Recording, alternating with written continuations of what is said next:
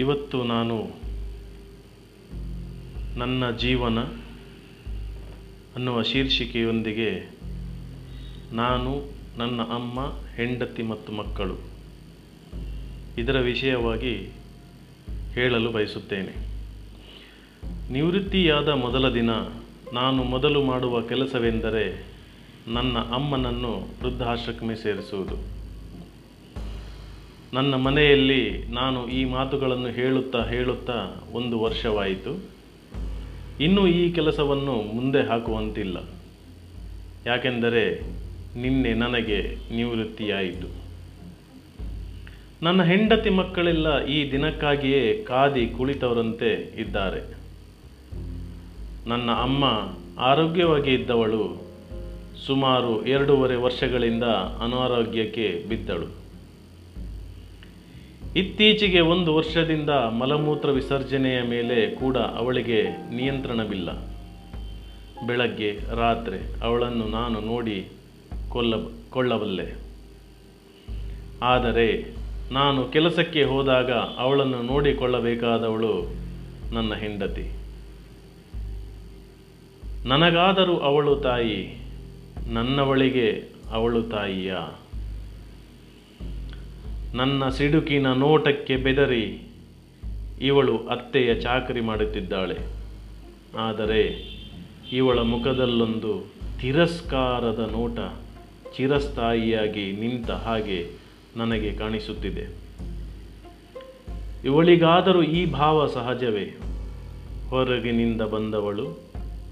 ಆದರೆ ನನ್ನ ಮಕ್ಕಳಿಗೂ ಅನಾರೋಗ್ಯದ ಅಜ್ಜಿ ಬೇಡವನಿಸುವುದು ನನಗೆ ದಿಗಿಲು ಹುಟ್ಟಿಸುವುದು. ಸಂತೋಷ್ ಆದರೂ ಹುಡುಗ ಮುಲಾಜಿಲ್ಲದೆ ಹೇಳಿದ, ಅಮ್ಮ, ನನ್ನ ಫ್ರೆಂಡ್ಸ್ ಇರುವಾಗ ಅಜ್ಜಿಯನ್ನು ಹೊರಗೆ ಬಿಡಬೇಡ. ಆದರೆ ನನ್ನ ಮಗಳು ಶಿಖರ, ಅಬ್ಬಾ ಅಜ್ಜಿ ಗಬ್ಬುನಾಥ ವ್ಯಾಕ್ ಅಂದಾಗ ಸಿಟ್ಟು ನೆತ್ತಿಗೇರಿತ್ತು ನನಗೆ. ಮಕ್ಕಳೇ, ಸ್ವಲ್ಪ ಕಾಲ ಸಹಿಸಿ ನನ್ನ ಅಮ್ಮನನ್ನು ವೃದ್ಧಾಶ್ರಮಕ್ಕೆ ಸೇರಿಸುವ ಅಂದಿದ್ದೆ. ಹೆಂಡತಿ ಮಕ್ಕಳೇನು ಸುಮ್ಮನಾದರು. ಆದರೆ ನಮ್ಮಮ್ಮ ಅಂದಿನಿಂದ ಮತ್ತಷ್ಟು ಮೌನಿಯಾದಳು. ಇಂದು ನನ್ನ ನಿವೃತ್ತಿಯ ಮೊದಲ ದಿನ. ಅಮ್ಮನ ಪ್ರಾತಃ ವಿಧಿಗಳನ್ನೆಲ್ಲ ಮುಗಿಸಿ ನಾವು ಹೊರಟು ನಿಂತೆವು. ಯಾಕೋ ಹೆಂಡತಿ ಮಕ್ಕಳು ಹೊರಟು ನಿಂತರು. ಅಮ್ಮನ ಮುಖದಲ್ಲಿ ಕಳೆಯಿಲ್ಲ. ವೃದ್ಧಾಶ್ರಮಕ್ಕೆ ಸೇರಿಸುತ್ತೇನೆ ಎಂದು ಮಗನ ಮಾತು ಇವಳ ಕಿವಿಗೂ ಬಿದ್ದಿರಬೇಕು. ಬಲಿಪೀಠಕ್ಕೆ ಕರೆದೊಯ್ಯುವ ಮೇಕೆಯಂತೆ ಉಸಿರೆತ್ತದೆ ಮಗ ಕರೆದಲ್ಲಿ ಬರುತ್ತಾಳೆ. ನಾವೆಲ್ಲರೂ ಕಾರಿನಲ್ಲಿ ಕುಳಿತೆವು. ಮಗರಾಯ ಕಾರನ್ನು ಚಲಾಯಿಸುತ್ತೇನೆ ಅಂದ. ಅವನಿಗೆ ಕೊಡದೆ ನಾನು ಕಾರನ್ನು ಚಲಾಯಿಸಿಕೊಂಡು ಬಂದೆ. ಒಂದು ಹಂಚಿನ ಮನೆಯ ಬಳಿ ಕಾರು ನಿಲ್ಲಿಸಿದೆ. ಹಾರನ್ ಮಾಡಿದೆ. ಮನೆಯೊಳಗಿಂದ ನನ್ನ ಗೆಳೆಯ ಓಡೋಡಿ ಬಂದ. ನಾನು ಕಾರಿನ ಬಾಗಿಲು ತೆಗೆದು ಅಮ್ಮನನ್ನು ಕೆಳಗಿಳಿಸಿದೆ. ನನ್ನ ಹೆಂಡತಿ ಬಾಯಿ ತೆಗೆದಳು, ವೃದ್ಧಾಶ್ರಮ ಅಲ್ವಾ? ನಾನು ಮಾತನಾಡದೆ ಅಮ್ಮನನ್ನು ಕರೆದುಕೊಂಡು ಮನೆಯ ಒಳಗೆ ಕರೆದುಕೊಂಡು ಬಂದೆ. ಮನೆಯಲ್ಲಿ 1 ಬೆಡ್ರೂಮು, 1 ಹಾಲು, 1 ಕಿಚನ್ನು. ನನ್ನ ಗೆಳೆಯ ಸರಿಯಾದ ಚಿಕ್ಕ ಮನೆಯನ್ನು ಆಯ್ದುಕೊಂಡಿದ್ದ. ಬಾಡಿಗೆ ಮನೆಯ ಗೆಳೆಯ ಮನೆಯ ಕೀಲಿ ಕೈಕೊಟ್ಟು ಹೊರಟ. ಏನಿದು ಅವಂತರ? ಅತ್ತೆಯನ್ನು ಇಲ್ಲಿ ನೋಡಿಕೊಳ್ಳುವವರು ಯಾರು ಎಂದು ನನ್ನವಳು ಪ್ರಶ್ನೆ ಮಾಡಿದಳು. ನನ್ನ ಮಗ, ಅವಳ ಮಗ ನಾನು ಜೀವನದಲ್ಲಿ ಇದ್ದೇನೆ. ಇದು ನನ್ನ ಉತ್ತರ ಅವಳಿಗೆ. ಅಂದರೆ ನೀವು ಇಲ್ಲಿ ನಿಂತು ಅಮ್ಮನನ್ನು ನೋಡಿಕೊಳ್ಳುತ್ತೀರಾ? ಹಾಗೆಂದುಕೊಳ್ಳಬಹುದು ಎಂದೆ. ನಮ್ಮ ಗತಿ? ಹೆಂಡತಿಯ ಪ್ರಶ್ನೆ. ಮನೆಯ ಖರ್ಚು ನನ್ನದೇ, ನಾನು ಉತ್ತರಿಸಿದೆ. ಮನೆಯಲ್ಲಿ ನೀವಿಲ್ಲದೆ ಇದ್ದರೆ ನಮಗೆ ಭಯ ಆಗುತ್ತೆ ಅಂತ ಮತ್ತೆ ಪ್ರಶ್ನೆ ಮಾಡಿದಳು. ಅದಕ್ಕೆ ನಾನು ಉತ್ತರವಾಗಿ, ಮಗ ನನಗಿಂತ ಎತ್ತರಕ್ಕೆ ಬೆಳೆದು ನಿಂತಿದ್ದಾನೆ, ಇನ್ನೇನು ಭಯ ನಿಮಗೆ? ಅಯ್ಯೋ, ನೀವಿಲ್ಲದೆ ಮನೆಯ. ಇವಳ ಕಣ್ಗಳಲ್ಲಿ ಗಂಗಾ ಪ್ರವಾಹ, ಅಮ್ಮನ ಕಣ್ಣಲ್ಲಿ ಅಶ್ರುಧಾರೆ. ಅವಳನ್ನು ವೃದ್ಧಾಶ್ರಮಕ್ಕೆ ಸೇರಿಸುತ್ತೇನೆ ಅಂದು ಕೊಂಡಿರಬೇಕು. ಈಗ ಅವಳ ಕಣ್ಣಲ್ಲಿ ಸಂತೋಷ ಉಕ್ಕಿ ಹರಿಯುತ್ತಿದೆ. ನಮ್ಮ ಅಮ್ಮನ ನನ್ನು ಮಂಚದ ಮೇಲೆ ಮಲಗಿಸಿದೆ. ಮಗ, ಮಗಳು, ನನ್ನವಳು ಎಲ್ಲರೂ ಸ್ತಬ್ಧ ಚಿತ್ರದ ಹಾಗೆ ಮೂಗರಾಗಿದ್ದಾರೆ. ಮಗ ಬಾಯಿ ತೆಗೆದ, ಅಪ್ಪ, ಇದೆಲ್ಲ ಏನು ಸರಿ ಕಾಣಿಸ್ತಿಲ್ಲ ನನಗೆ, ನಾನ್ಸೆನ್ಸ್ ಅಂದ.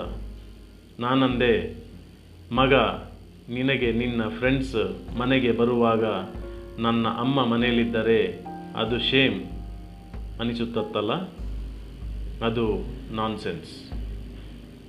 ನಾನು ಅಮ್ಮ ಇಲ್ಲಿರುತ್ತೇವೆ, ನೀವು ಮನೆಗೆ ಹೋಗಿ ಮಗು ಚೆನ್ನಾಗಿರಿ ಅಂತ ಹೇಳಿದೆ.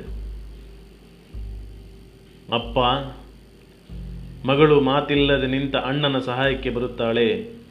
ಅಜ್ಜಿಗೆ ನೀನೊಬ್ಬನೇ ಮಗನ, 3 ಮಂದಿ ಮಕ್ಕಳಲ್ವಾ, ನೀನೇ ಯಾಕೆ ಅಜ್ಜಿಯನ್ನು ನೋಡಿಕೊಳ್ಳಬೇಕು? ಇದು ಅವಳ ಮಾತಲ್ಲ, ಯಾವತ್ತೋ ಇವಳ ಅಮ್ಮನಾಡಿದ ಮಾತು. ಇದನ್ನೇ ಊರು ಹೊಡೆದು ಹೇಳುತ್ತಿದ್ದಾಳೆ. ನನ್ನವಳು ಏನು ತಿಳಿಯದ ಹಾಗೆ ಕುಳಿತಿದ್ದಾಳೆ. ಮಗಳೇ, ನನಗಾಗಿ 6-7 ವರ್ಷ ಇರಬಹುದು. ಅಪ್ಪ ತೀರಿ ಹೋಗಿ 2-3 ವರ್ಷಗಳಾಗಿತ್ತು. ನನಗೆ ವಾಂತಿ ಭೇತಿ ಆರಂಭವಾಯಿತು. ನಮ್ಮದು ಹಳ್ಳಿ, ವಾಹನದ ಸೌಕರ್ಯ ಇರಲಿಲ್ಲ. ಮಗ, ಹಳ್ಳಿಯ ನಾಟಿ ಮದ್ದು ನಾಟಲಿಲ್ಲ. ಮಗು, ನಾನು ಬದುಕುವ ಆಸೆ ಯಾರಿಗೂ ಇರಲಿಲ್ಲವಂತೆ. ಅರೆ ನಿರ್ಜೀವ ಸ್ಥಿತಿಯಲ್ಲಿದ್ದ ನನ್ನನ್ನು ಇದೇ ನನ್ನ ಅಮ್ಮ ಅವಳ ಹೆಗಲ ಮೇಲೆ ಹಾಕಿ 6 ಮೈಲಿ ನಡೆದು ವೈದ್ಯರ ಹತ್ತಿರ ಹೋಗಿ ಇಂಜೆಕ್ಷನ್ ಚುಚ್ಚಿಸಿ ಮತ್ತೆ 6 ಮೈಲ್ ಹೊತ್ತು ನಡೆದು ಬದುಕಿಸಿದಳು. ದೇವ, ಇಂತಹ ಅಮ್ಮನಿಗೆ ಈಗ ಮಲಮೂತ್ರದ ಮೇಲೆ ನಿಯಂತ್ರಣ ಇಲ್ಲ. ಮಗು, ಹೆಣ್ಣಾದ ನಿನಗೂ ನಿನ್ನಮ್ಮನಿಗೂ ಇದು ಅಸಹ್ಯ ಅಂತ ಅಂದರೆ, ನನ್ನ ಅಣ್ಣಂದಿರ ಹೆಂಡತಿರಿಗೂ ನನ್ನ ಅಮ್ಮ ಈ ವೃದ್ಧಾಪ್ಯ ಅಸಹ್ಯವೇ ಆಗುವಳು. ಮಗು, ಈ ಪ್ರಾಯದಲ್ಲಿ ಅವಳು ಯಾರಿಗಾದರೂ ಅಸಹ್ಯ ಅನಿಸಿದರೆ ಅವಳ ಮಗನಾದ ನನಗೆ ಹೇಗಾಗಬೇಡ? ಬೇಡ ಮಗು, ನಿನ್ನ ಅಮ್ಮ ನನಗೆ ಅಸಹ್ಯವಲ್ಲ. ನಾನು ಸಾಯುವವರೆಗೂ ನಾನು ಅವಳಿಗೆ ಮಗನಂತೆ ಅಲ್ಲ, ಮಗಳಂತೆ ಅವಳ ಸೇವೆ ಮಾಡುತ್ತೇನೆ. ನೀವು ಹೋಗಿ, ನಾನು ವಾರಕ್ಕೊಮ್ಮೆ ಮನೆಗೆ ಬಂದು ಹೋಗುತ್ತೇನೆ, ಅಮ್ಮನಿರುವವರೆಗೆ ಮಾತ್ರ. ಹೆಂಡತಿ ಕೈ ಜೋಡಿಸುತ್ತಾಳೆ. ಬನ್ನಿ, ನಮ್ಮದು ತಪ್ಪಾಯಿತು. ಅತ್ತೆಯನ್ನು ಅಮ್ಮ ಅಂತ ತಿಳಿದುಕೊಳ್ಳುತ್ತೇನೆ. ನೀವಿಲ್ಲದ ನನಗೆ ಮನೆಯೇ ಹೋಗುವ. ಬನ್ನಿ. ಅವಳಿಗೆ ಗಾಬರಿಯಾಗಿದೆ. ಮಕ್ಕಳೇ, ನಾನು ಹೇಳುತ್ತೇನೆ, ಈ ಮಲಮೂತ್ರಗಳೆಲ್ಲ ಮಾನವನ ಜೀವನದ ಅನಿವಾರ್ಯ ಸಂಗತಿಗಳು. ಅದು ಬೇಡ ಅನಿಸಿದರೆ ಯಾವ ಹೆಣ್ಣು ಹೇರಲಾರಳು, ಯಾವ ದಾದಿಯೂ ಕೂಡ ಸೇವೆ ಸಲ್ಲಿಸಲಾರಳು, ಯಾವ ಡಾಕ್ಟರ್ ಕೂಡ ಡಾಕ್ಟರ್ ಆಗಲಾರ. ಇನ್ನು ಬದುಕಿ ಉಳಿದರೆ ನಾನು ಮುದುಕನಾಗುತ್ತೇನೆ. ಆರೋಗ್ಯದ ವಿಷಯ ನನ್ನ ಕೈಯಲ್ಲಿ ಇಲ್ಲ. ನನ್ನಮ್ಮನಿಗಾದರೂ ನಾನಿದ್ದೆ. ಈಗಿನ ಮಕ್ಕಳು ನಮ್ಮ ಕೊನೆಗಾಲದಲ್ಲಿ ನಮ್ಮ ಸೇವೆ ಮಾಡಬೇಕಂತ ನಿರೀಕ್ಷೆಯೂ ತಪ್ಪೇ? ನೀವು ಮನೆಗೆ ಹೋಗಿ. ವೃದ್ಧರಿಲ್ಲದ ಮನೆ ಸ್ವಚ್ಛ, ಸುಂದರ ಮತ್ತು ನೆಮ್ಮದಿಯದು. ಹೋಗಿ ಬನ್ನಿ. ನನ್ನ ಮಗ ಕದಲಿ ಹೋದ.